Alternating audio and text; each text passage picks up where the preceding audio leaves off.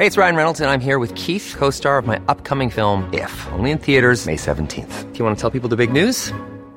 All right, I'll do it. Sign up now and you'll get unlimited for $15 a month and 6 months of Paramount Plus Essential Plan on us. MintMobile.com/switch. Upfront payment of $45 equivalent to $15 per month. Unlimited over 40 gigabytes per month. Face lower speeds. Videos at 480p. Active Mint customers by 531.24 get 6 months of Paramount Plus Essential Plan. Auto renews after 6 months. Offer ends May 31st, 2024. Separate Paramount Plus registration required. Terms and conditions apply if rated PG. Many of us have those stubborn pounds that seem impossible to lose, no matter how good we eat or how hard we work out. My solution is PlushCare.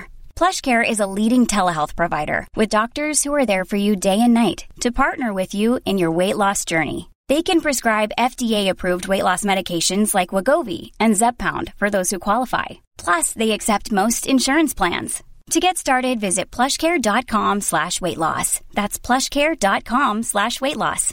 This is Paige, the co-host of Giggly Squad, and I want to tell you about a company that I've been loving, Olive & June. Olive & June gives you everything that you need for a salon-quality manicure in one box. And if you break it down, it really comes out to $2 a manicure, which is absolutely insane. It's also so easy to get salon-worthy nails at home with Olive & June. The difference between how your nails used to look when you did them yourself and now with the Mani system is a complete game changer. The best thing about Olive & June, too, is it's a quick dry. Dries in about 1 minute, lasts for 5 days, and full coverage in up to 1 to 2 coats. Visit oliveandjune.com/perfectmani20 for 20% off your first system. That's oliveandjune.com/perfectmani20 for 20% off your first system.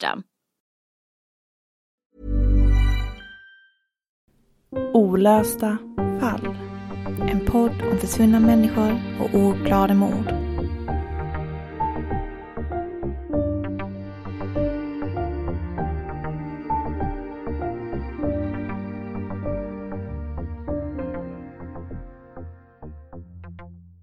När Elisabeth Gustafsdotter växte upp på en bondgård i Tumlehed på den karga västkusten var det ingen som visste vilket tragiskt öde hon skulle gå till mötes. Elisabeth skulle lämna Sverige, söka lyckan i London, och när hon var blott 44 år gammal skulle hon hittas död på en bakgård i Whitechapel. Mördad av den ökände Jack the Ripper. En seriemördare som gått till historien för att ha varit särskilt skoningslös och brutal. Och för att han aldrig åkte fast. Du lyssnar på Olösta fall. Mitt namn är Nathalie Seob. Och mitt namn är Sofie Nyblin.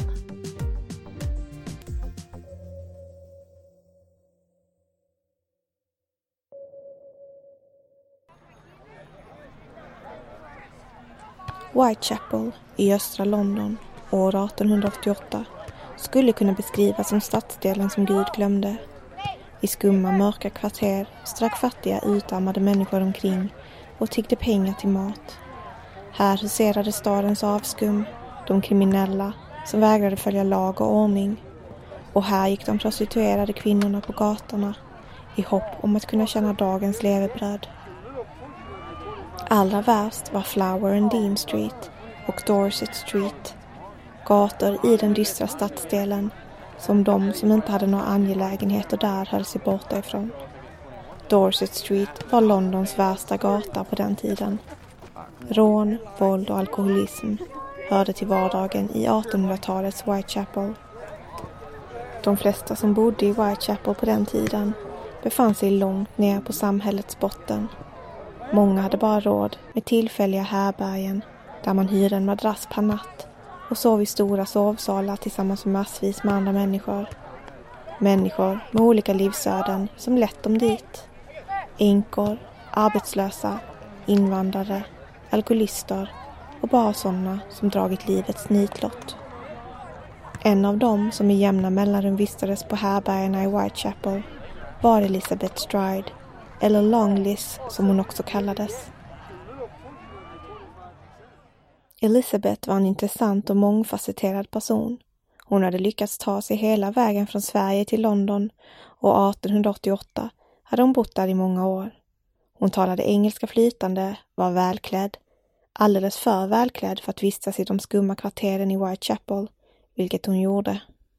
Hon måste ha väckt uppmärksamhet. Kan hon ha stuckit ut? Svenskan som inte bara talade flytande engelska utan dessutom pratade jiddisch. Elisabeth föddes på Bohuskusten i en liten ort norr om Göteborg den 27 november 1843. Det var där i det lilla samhället, där det var glest mellan grannarna, som hon växte upp tillsammans med sina 3 syskon och sina föräldrar.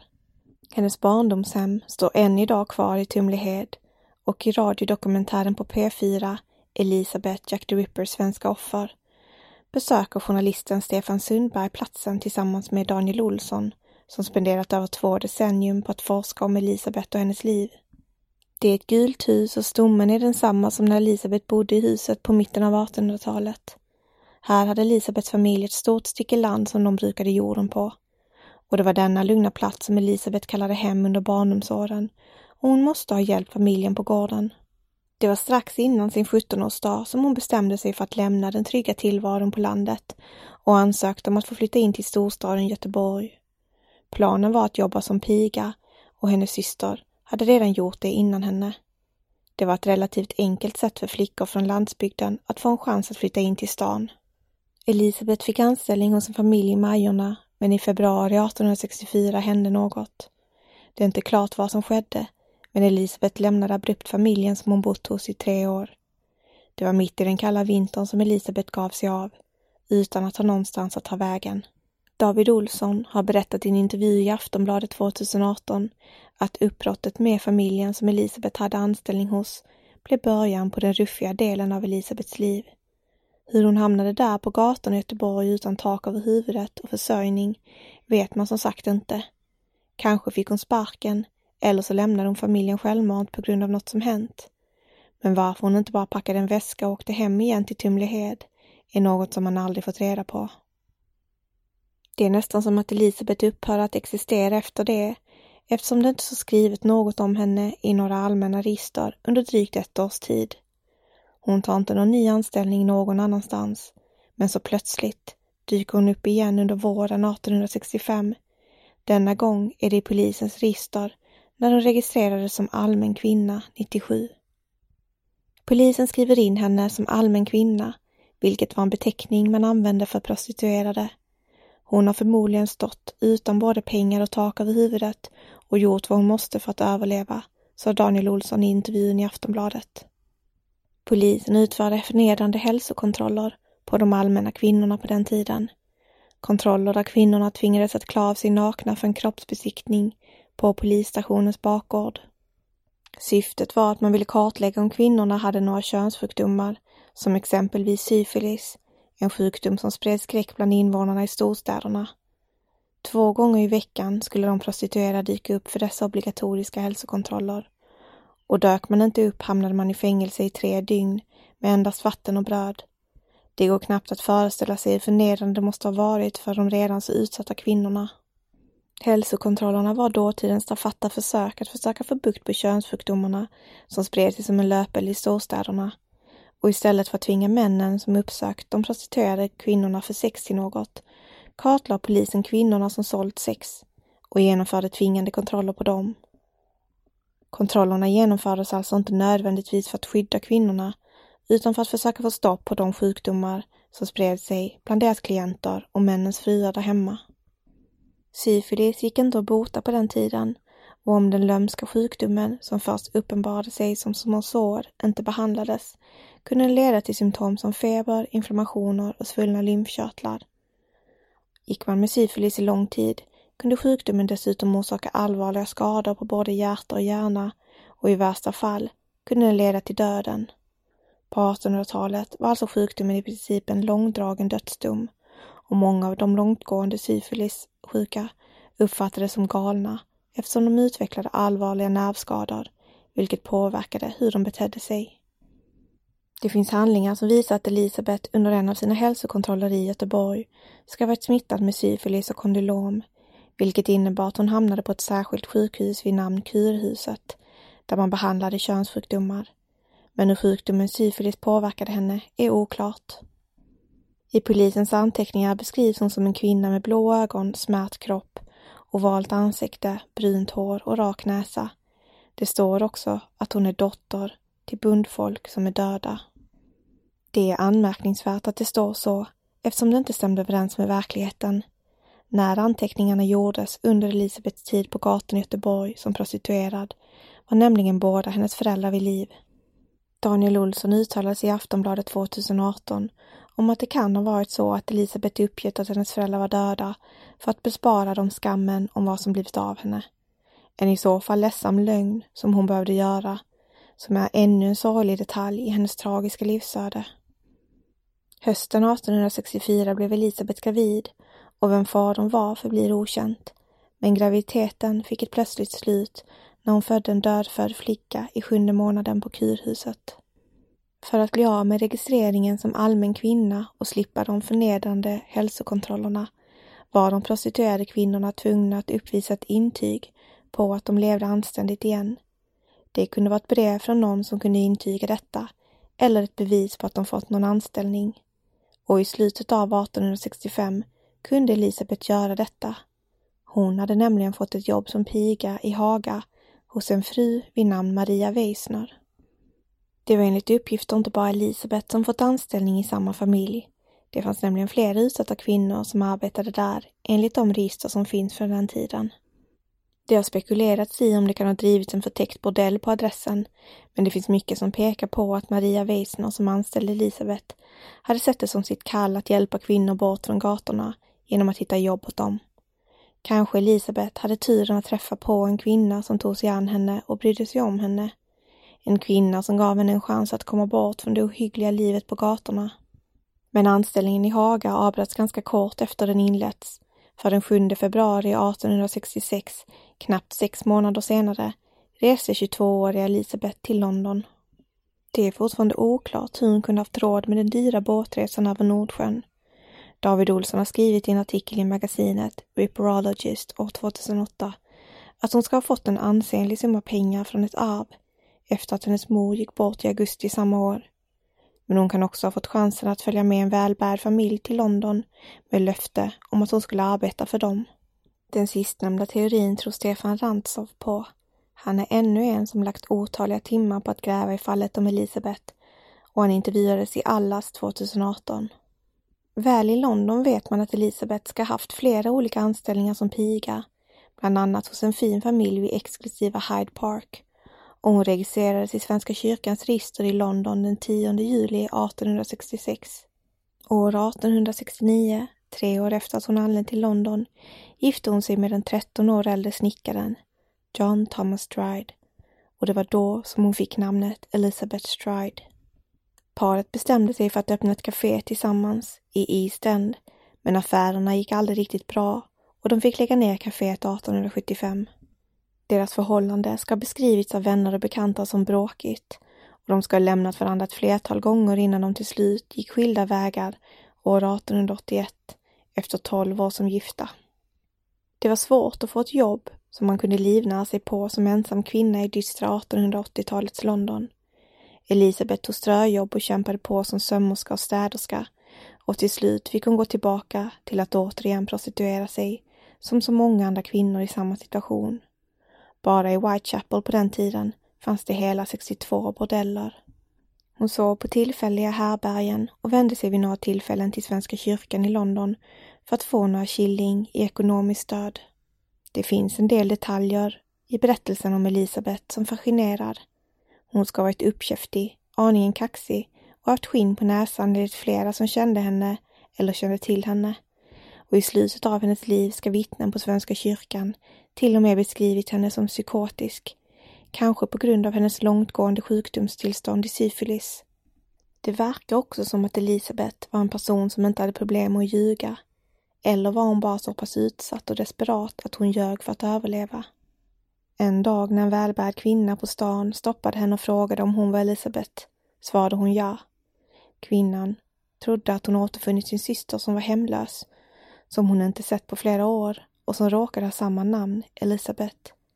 Istället för att informera kvinnan om att hon inte var den Elisabeth som kvinnan letade efter, ska hon ha spelat med och tagit emot ekonomisk hjälp från kvinnan.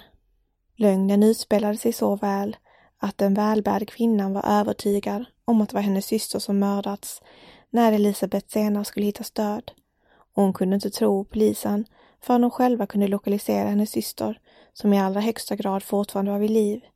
Så väl hade Elizabeth spelat sin roll som hemlös syster i nöd.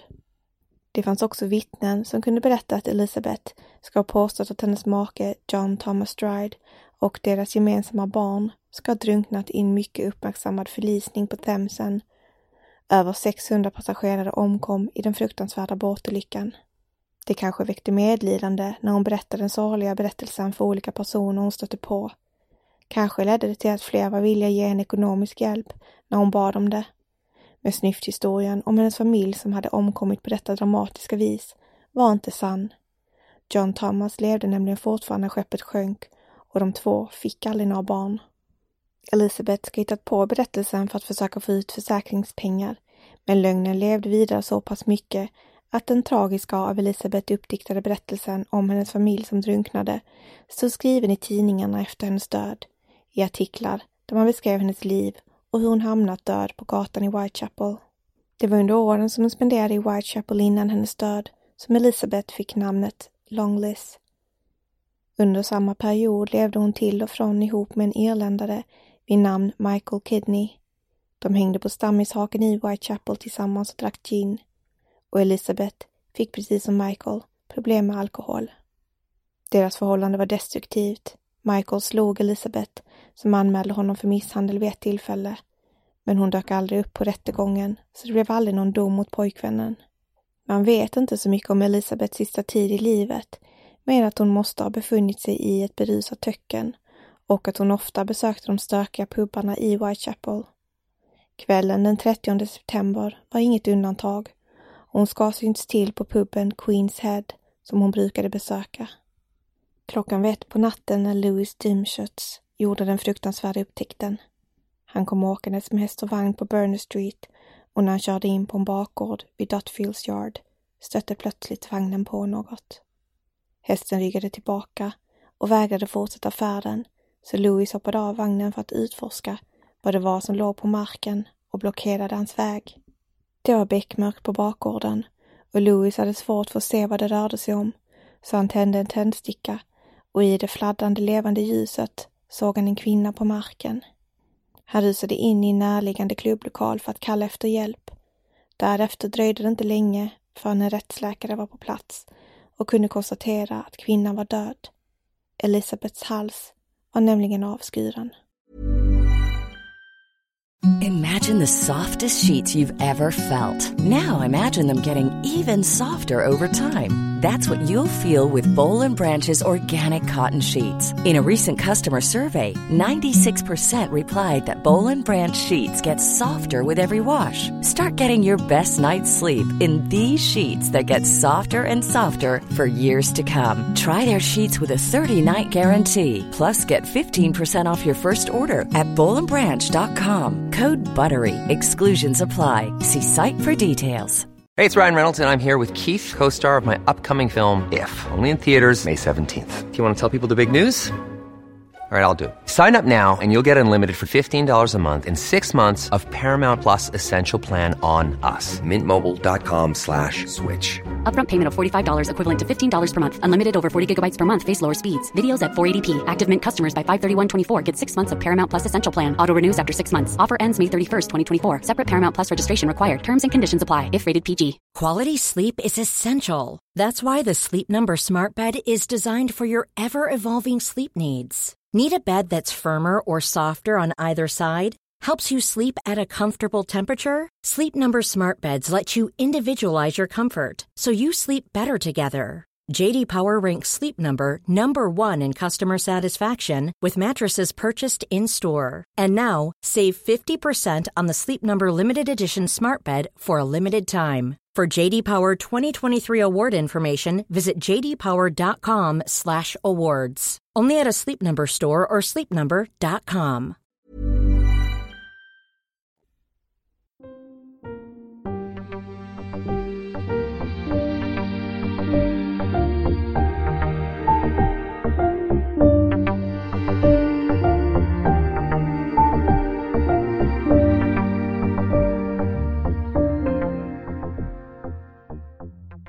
Ja du Sofie, jag tänkte att vi skulle gå igenom de mord som man tror sig kunna koppla till Jack the Ripper i den här diskussionen. För det är ju väldigt omdiskuterat hur många mord det faktiskt var som man kan koppla till den här seriemördaren. Men man har på senare år ändå blivit ganska överens om att det är i alla fall 5 mord som man med ganska stor säkerhet kan koppla till samma mördare som man då kallar Jack the Ripper eller Jack Uppskäraren i svensk media när det begav sig. För det här fallet om Jack the Ripper blev ju en riktig mediacirkus på 1800-talet. Så det är lite svårt att hålla isär rykten från fakta i all den rapportering som skedde då.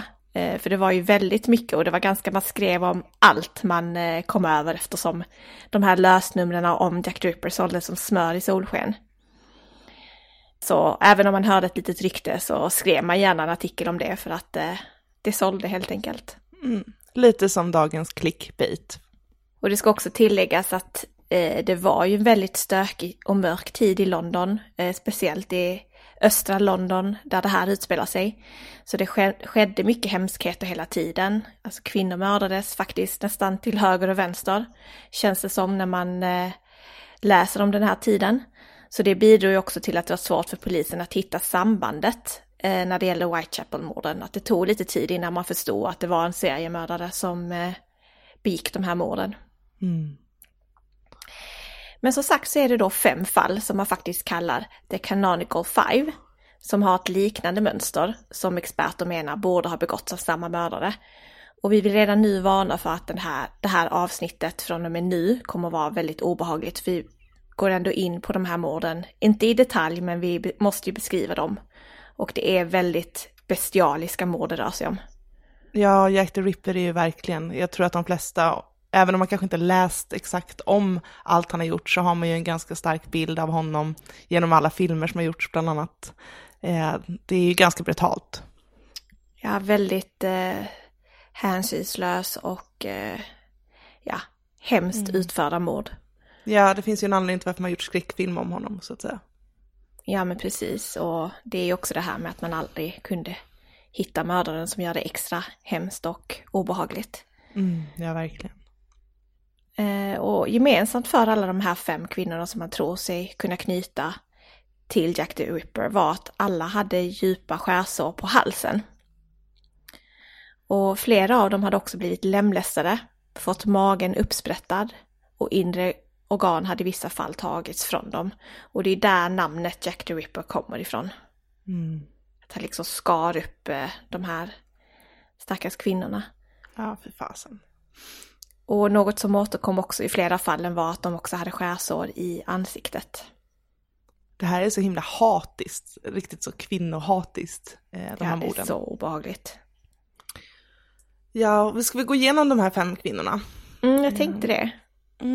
Ska jag börja då kanske med Mary Ann Nichols som var det första offret som man tror att Jack the Ripper har mördat.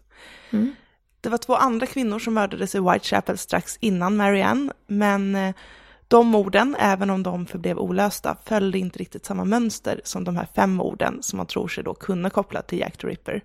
Så Mary Ann Nichols är i så fall seriemördarens första offer. Och hennes liv var ganska likt Elisabeths. Hon var frånskild, hon hade förlorat sitt jobb som piga och sen hade hon levt ruffigt och bott på olika härbergen. Hon hade också prostituerat sig och hade problem med alkohol. Och den här natten då när hon blev mördad, då hade hon inte haft pengar till sin madrass på härberget utan begett sig ut då för att skaffa pengar. Och en av hennes bekanta hade stött på henne gående mot Whitechapel Road.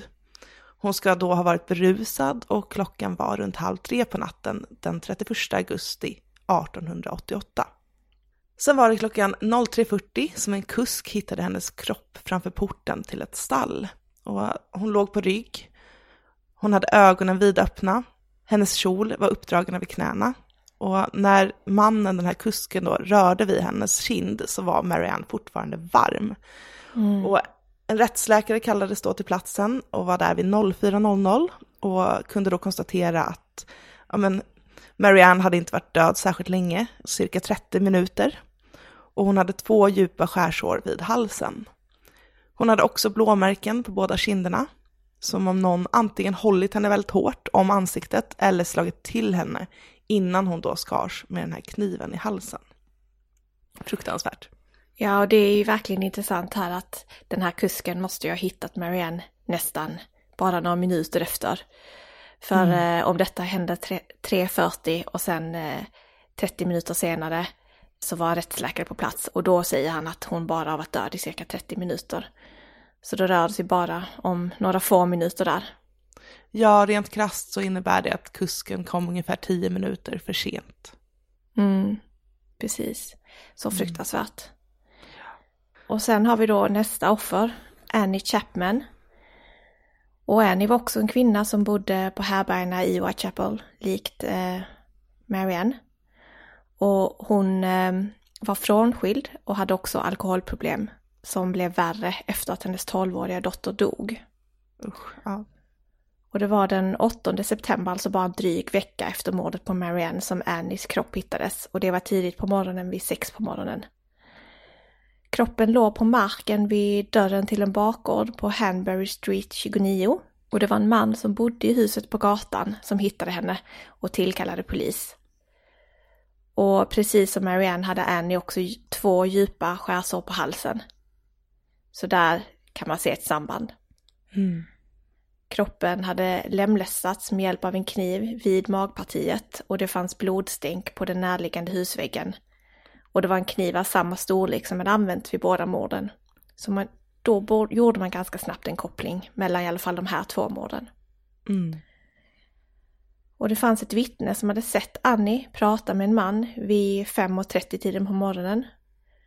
Och vittnet kunde beskriva denna man som 40 år gammal, lite längre än vad Annie var, med mörkt hår och mörka drag. Han skaffade på sig en brun filthatt och en mörk kappa.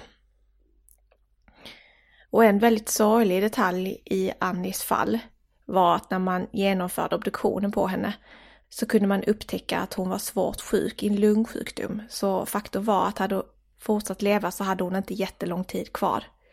Bara några månader kvar. Medicin för den här sjukdomen, men hon var väldigt svårt sjuk. Ja, och den typen av sjukdomar överlevde man inte på det sättet på 1800-talet som man gör idag. Nej, men precis. Och den 27 september 1888 så skickades ett brev till en tidning i London där brevskrivaren tog på sig morden i Whitechapel och hånade polisen. Och brevet var signerat Jack the Ripper. Och även om det kanske inte var mördaren som skrev brevet så var det här namnet som fastnade. Och seriemördaren då, som här i London, hade fått sitt namn. Ja, fasen. Ja. Det finns ju vissa likheter här med Zodiac, tänker jag. Just det här att mördaren hånar polisen, att han kontaktar medierna. Alltså det är ju en person som vill att man ska prata om honom. Precis, och man har aldrig riktigt kunnat vara säker på att det finns vissa brev som man tror kunde ha skrivits av mördaren.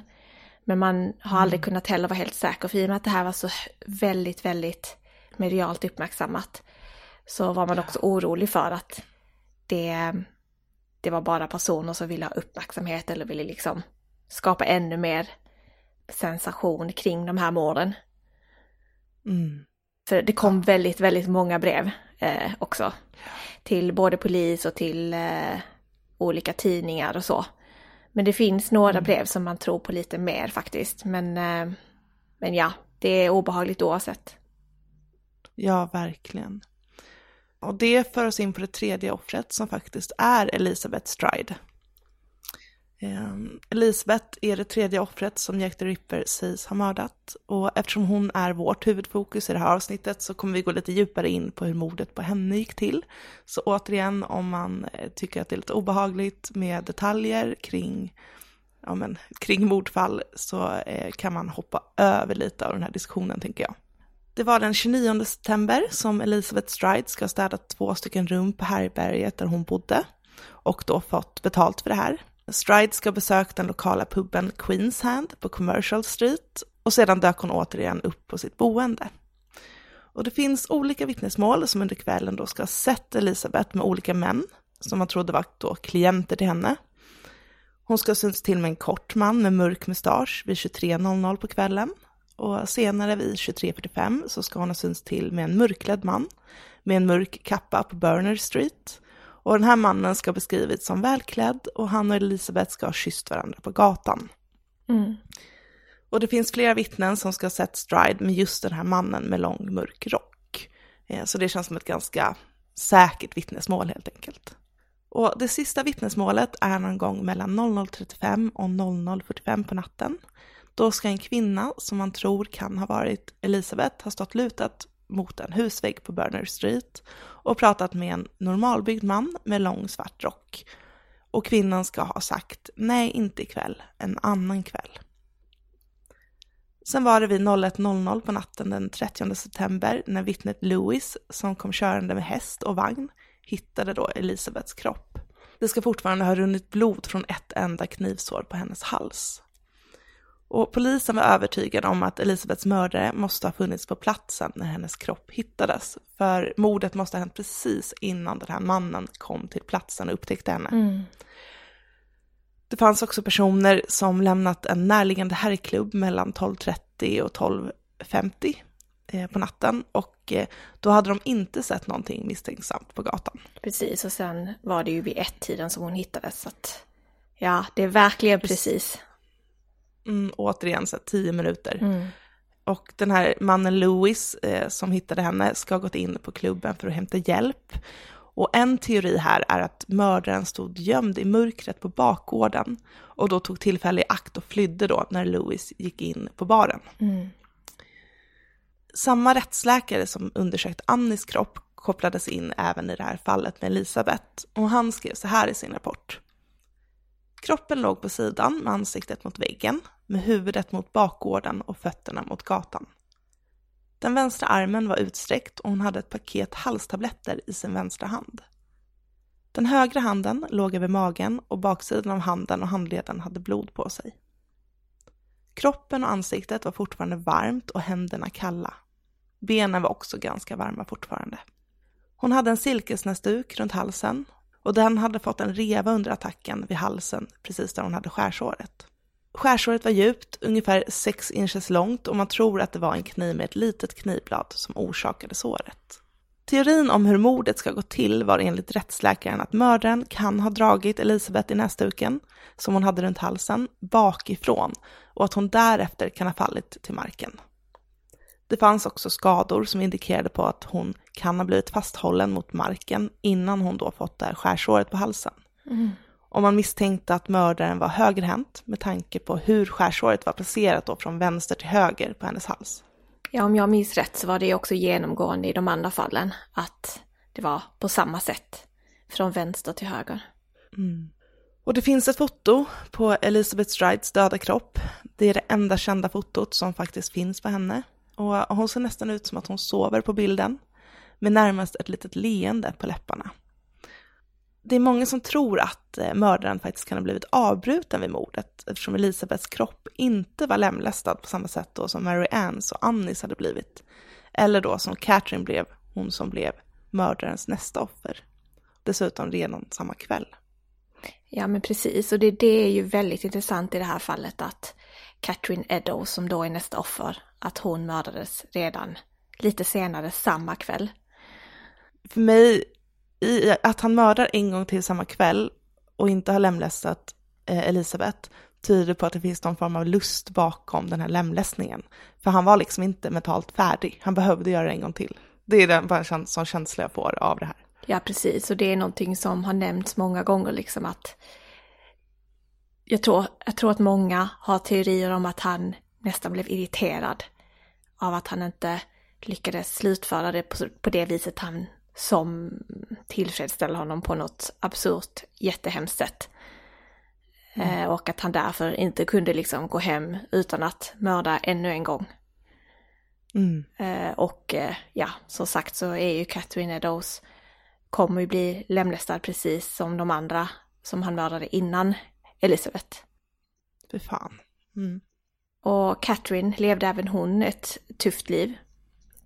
Hon blev föräldralös som 15-åring och slet som ung på olika jobb för att tjäna sitt levebröd. Hon hade 3 barn och även hon hade alkoholproblem, vilket är ganska genomgående för offren i det här fallet. Det här alkoholproblemet hon hade gjorde att hon lämnade sin familj och hamnade på härbärgena i Whitechapel. På kvällen den 29 augusti 1888 hittades Catherine däckad på en gata och transporterades till polisstationen där hon skrevs in i en fyllecell under namnet Nothing. Och det är så himla förnedrande att man visste kanske inte hennes namn, men varför skriva så? Det var en hemsk detalj tycker jag. Ja, som att man inte är värd någonting. Precis, man kunde väl bara skrivit kvinna eller någonting, jag vet inte. Nej, usch. Det säger en del om kvinnosynen överlag under den här tidsepoken. Ja, det är så sorgligt. Ja. Och vid 1 på morgonen den 30 augusti var hon tillräckligt nykter för att få lämna polisstationen. Och det här var ju samma natt som Elizabeth blev mördad. 3 vittnen som lämnade en klubb ska ha iakttagit Catherine klockan 01.35 och då ska hon stått och pratat med en man. Och bara ett av vittnena kunde beskriva mannen som ska haft mustasch och en navyblå jacka och en röd halsduk. Och klockan var 1.45 när Catherine Eddowes stympade kropp hittades vid det sydvästra hörnet av Milters Square. Och det var faktiskt en patrullerande polisman som hittade henne. Jag antar att det kanske var lite mer polisaktivitet i de här delarna av Whitechapel eller östra London på grund av vad som har hänt tidigare. Ja, det låter verkligen troligt. Och kroppen låg på rygg med kläderna uppdragna till magen som var exponerad. Ansiktet var illa tilltygat och hon hade ett stort skärsår på halsen, precis som de andra. Hennes inälvor var till stor del utdragna från kroppen och placerades över hennes högra axel. Det är så fruktansvärt. Så vidrigt. Ja. Det var massvis av blod på platsen och kroppen var fortfarande också relativt varm. Så Catherine Eddowes mördare måste också nyss ha lämnat platsen, precis som då i flera av de andra fallen. Det här är så obehagligt för det känns också som att mördaren tar stora risker. Han riskerar att bli påkommen hela tiden. Precis, och det verkar vara som att det är mycket människor i rörelse ute om nätterna. Det var mycket barer och mycket liv på gatorna. Mycket alkohol och sådär. Jag tänker också på att det var väldigt mycket prostitution under den här tiden. Så det var heller inte så himla konstigt att se kanske en man och en kvinna i en gränd. I liksom märkliga ställningar. Eller vad man ska säga. Att det kanske var lättare att komma undan med på ett annat sätt. Ja men precis. Det fanns ju väldigt mycket bordeller i det här området. Och mycket nattaktivitet. Ja, och alla de här fallen är ju ganska lika. Det är väl egentligen det 5:e offret som sticker ut lite. Och det är Mary Jane Kelly. Hon var den sista av de här 5 kvinnorna som blev mördade som man tror då kan ha begåtts av samma seriemördare. Och det här sticker ut för att mordplatsen var inte utomhus som i de andra 4 fallen. Utan det här mordet ägde faktiskt rum inomhus i det rum som Jack the Rippers sista kända offer, Mary Jane, hyrde på Millers Court. De andra morden hade skett ganska snabbt i all hast på enbart några minuter innan mördaren då försvunnit från platsen. Och den här sista gången så tog mördaren god tid på sig. Han la lång tid på att stympa och var nära hennes kropp. Mary Jane är det offer som man vet egentligen allra minst om. Det finns inte så mycket dokumenterat om hennes liv, men det man vet är att hon ska ha varit irländsk. Man tror att hon ska ha varit i 25-årsåldern vid tiden för mordet och att även hon då levde som prostituerad. Hon ska ha gift sig ungt med en man som dog i en olycka i en kolgruva och därefter hade hon svårt att försörja sig själv då som änka och i och med det då hamnat i prostitution. Det här är väldigt utsatta kvinnor allihopa som är i en ekonomiskt utsatt situation. Liksom. Precis, och som hamnat där av olika anledningar, blivit liksom föräldralösa. Det var också en tid, det var liksom kvinnor inte jobbade på samma sätt. Alltså, och hade man då ingen man som kunde försörja en, jättehemskt, men så var det ju på den tiden. Så var man tvungen att göra allt man kunde. Alltså... Ja, för att överleva. Precis. Så man förstår ju också varför de här kvinnorna har alkoholproblem. Man gör väl allt för att stänga av. Ja, tillbaka till Mary. Det var den 8 november som Mary ska ha setts till på ett par olika barer då i Whitechapel. Och senare haft sällskap av en man när hon begav sig hemåt. Och en av hennes grannar ska ha sett Mary med denna rödhåriga man med en tjock mustasch och rödfläckigt ansikte. Och den här mannen ska ha burit en svart hatt.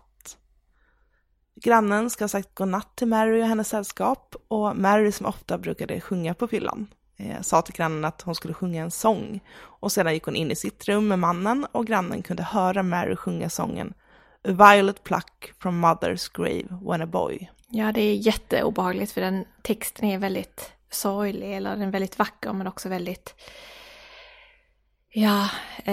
obehaglig. Alltså med tanke på vad som händer härnäst liksom. Vi kan väl dela en länk kanske till den så att man kan gå in och lyssna på den på YouTube. Det kan vi göra.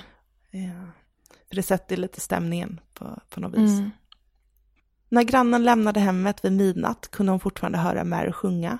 Och när hon kom hem ungefär en timme senare vid 1-tiden så hördes fortfarande Marys stämma. Men vid 01.30 när grannen gick och la sig, då var det tyst. Senare ska flera vittnen ha sett Mary vid 2-tiden på natten och även då i sällskap med en man med mörk mustasch som ska ha följt med henne hem. Och boende på Marys adress ska ha hört ett skrik och någon som skrek murder vid 3.34 där på morgonen den 9 november. Men de reagerade inte särskilt mycket för det var inte helt ovanligt med just stök och bråk i de här kvarteren. Och det var faktiskt först på morgonen som man hittade Marys illa tilltygade kropp. Och hon var stympad. Ansiktet var närmast obefintlig. Men innan kroppen hade stympats så hade hon dödats med en kniv mot strupen. Precis som de andra 4 offren. Innan då kroppen lemlästades. Och när nyheten om att det skett ännu ett rippermord i området så började de boende området att samlas på gatan. Det var över 1000 personer som samlades på Dorset Street och många skrek ut sin frustration över att polisen ännu inte hade lyckats fånga den här seriemördaren. Ja. Man förstår ju att det måste ha liksom varit en så fruktansvärd rädsla i de här kvarteren. Absolut, alltså det måste varit så obehagligt att röra sig ut om kvällarna, speciellt då prostituerade kvinnor som inte har något val, alltså som måste. Och att alla de här kvinnorna, en gemensam nämnare, de var väldigt utsatta både på de här härbergerna och så vidare. Ja, och bara att leva som prostituerad är ju att utsätta sig själv för fara ändå. Att då dessutom veta att det finns en seriemördare där ute som har just den här liksom, typen av kvinnor i sikte. Det måste ju vara så fruktansvärt. Och hela hans tillvägagångssätt, alltså den här mördaren har ju ett synsätt på de här kvinnorna som att de är inte värda någonting mer än att finnas till för hans njutningsskull. Precis, och det måste ligga ett fruktansvärt kvinnohat bakom. Och sen ska man också tillägga att allting sker bara inom några få veckor. Så det sker ju också väldigt intensivt där på hösten. Så att det måste också gjort att det eskalerade väldigt mycket frustrationen hos folket som bodde där. Att man inte lyckades fånga honom trots mycket polisbevakning och så vidare. Och att man kände sig oerhört otrygg. Jag tänker också att det finns en frustration som är bakomliggande sedan innan också. För att hade det inte rört sig om en seriemördare så hade inte de här mordfallen uppmärksammats på det här sättet. Så att den rädslan för, men som du sa här tidigare i diskussionen, att det var väldigt stökigt. Det skedde väldigt många kvinnomord. Men att det då skulle behövas liksom en seriemördare som blev så liksom uppmärksammad för att man faktiskt skulle bry sig om de här kvinnorna. Det är ju fruktansvärt i sig också, kan jag tycka. Ja, men verkligen. Och det var säkert så många kände också. Att det mediala tvingade på polisen snarare än det faktum att kvinnor mördades hela tiden i de här områdena. Ja, men precis.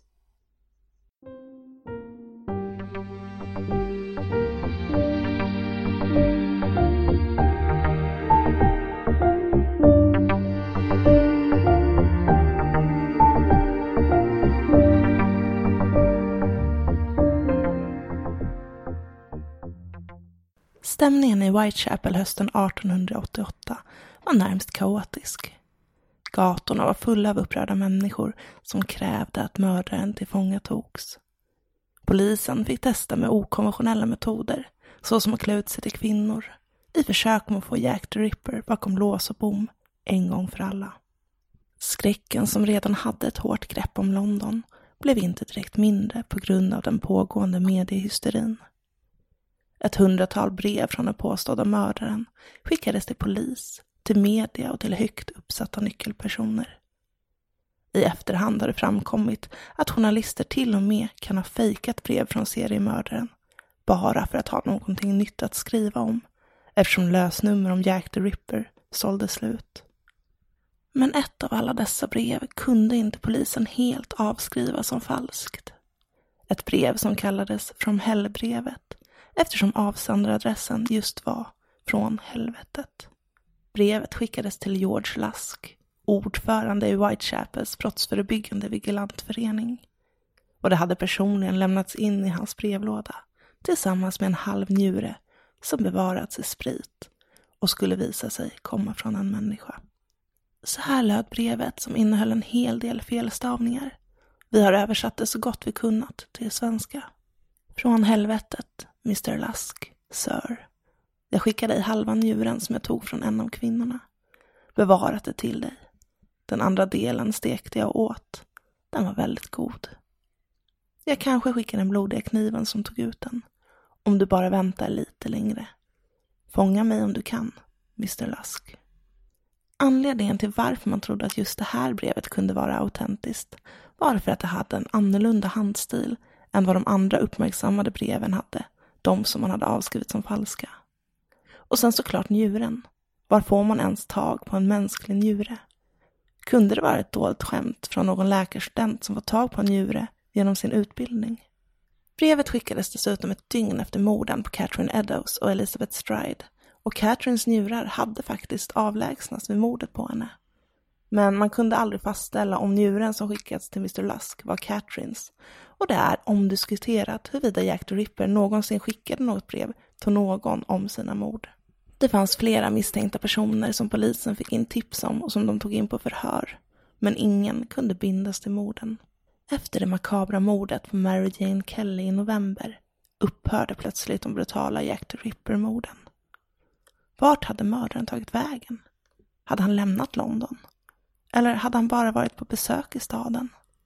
Hamnade han i fängelse för någonting annat?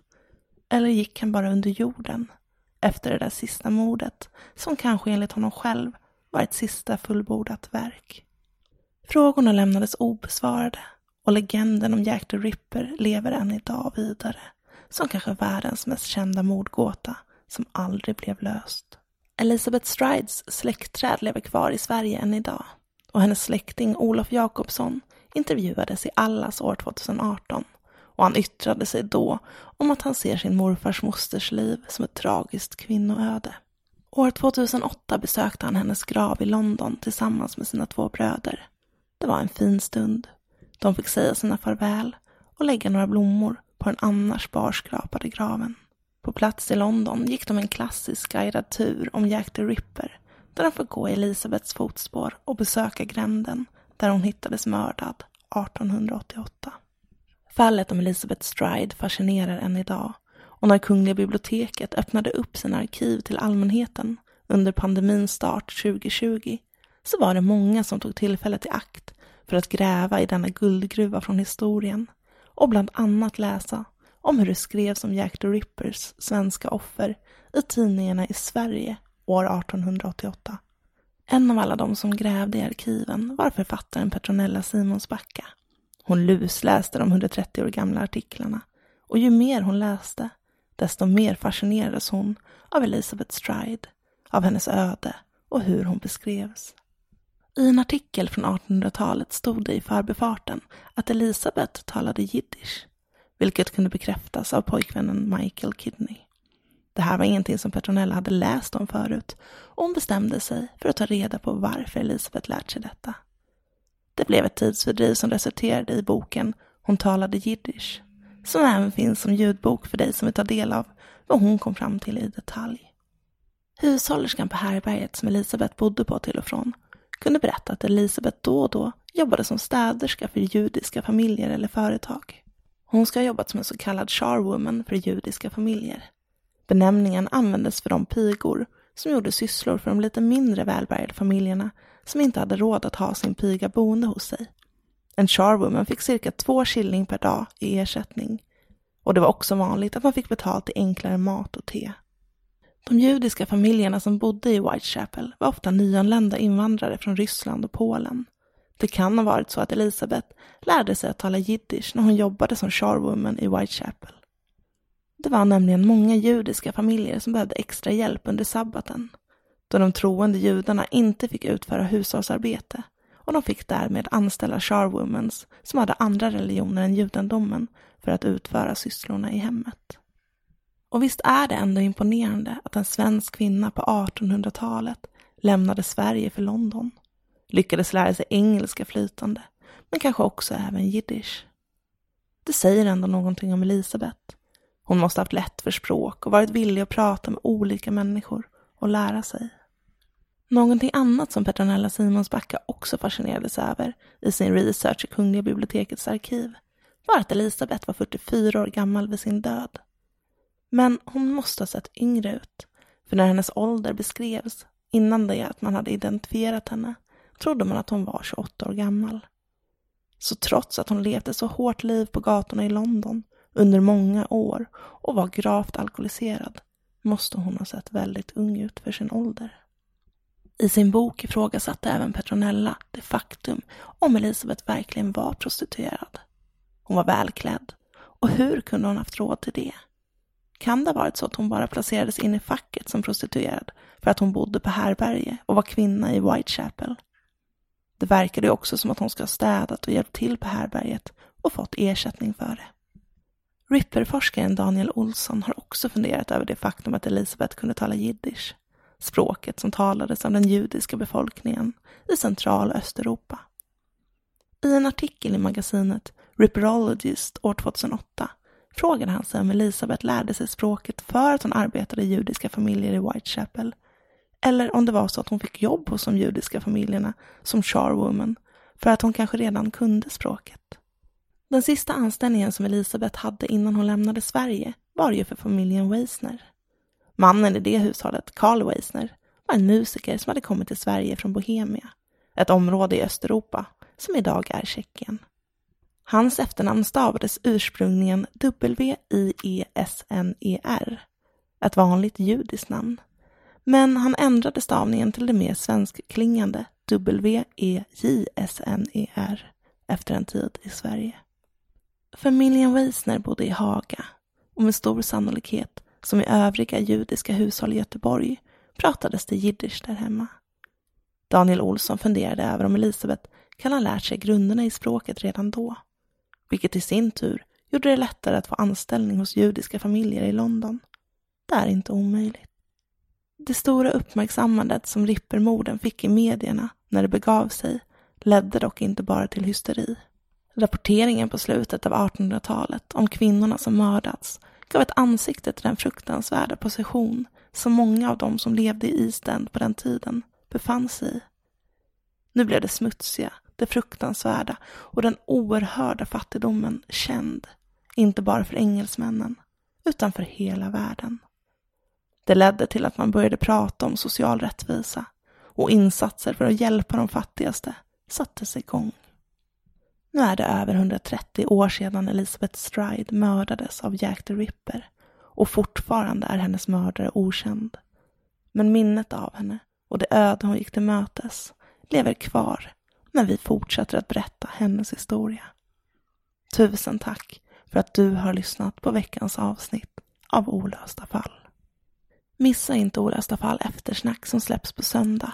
Vi har ringt upp Stefan Sundberg som gjort dokumentären Jack the Rippers svenska offer för Sverige Radio P4. Jag tycker en spännande grej var ju att det finns uppgifter som antyder att Elizabeth inte alls hade London som sitt slutmål, utan att det verkar som att ursprungsplanen för henne var att åka till Frankrike. Men av någon anledning så blev hon kvar i England, och jag vet inte, hon kanske träffade en man eller hon fick ett jobb som hon inte hade räknat med eller vad det kan ha varit.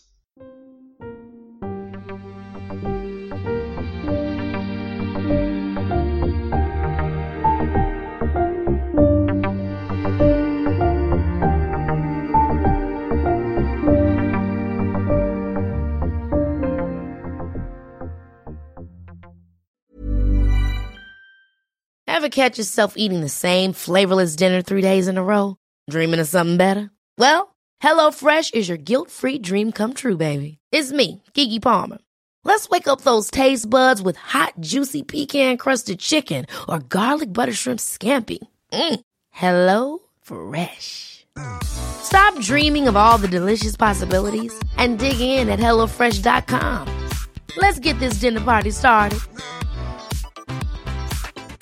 Hi, I'm Daniel, founder of Pretty Litter. Did you know cats tend to hide symptoms of sickness and pain? I learned this the hard way after losing my cat, Gingy. So I created Pretty Litter, a health monitoring litter that helps detect early signs of illness by changing colors, saving you money and potentially your cat's life. Pretty Litter is veterinarian developed, and it's the easiest way to keep tabs on your fur baby's health right at home. Go to prettylitter.com and use code ACAST for 20% off your first order and a free cat toy. Terms and conditions apply. See site for details.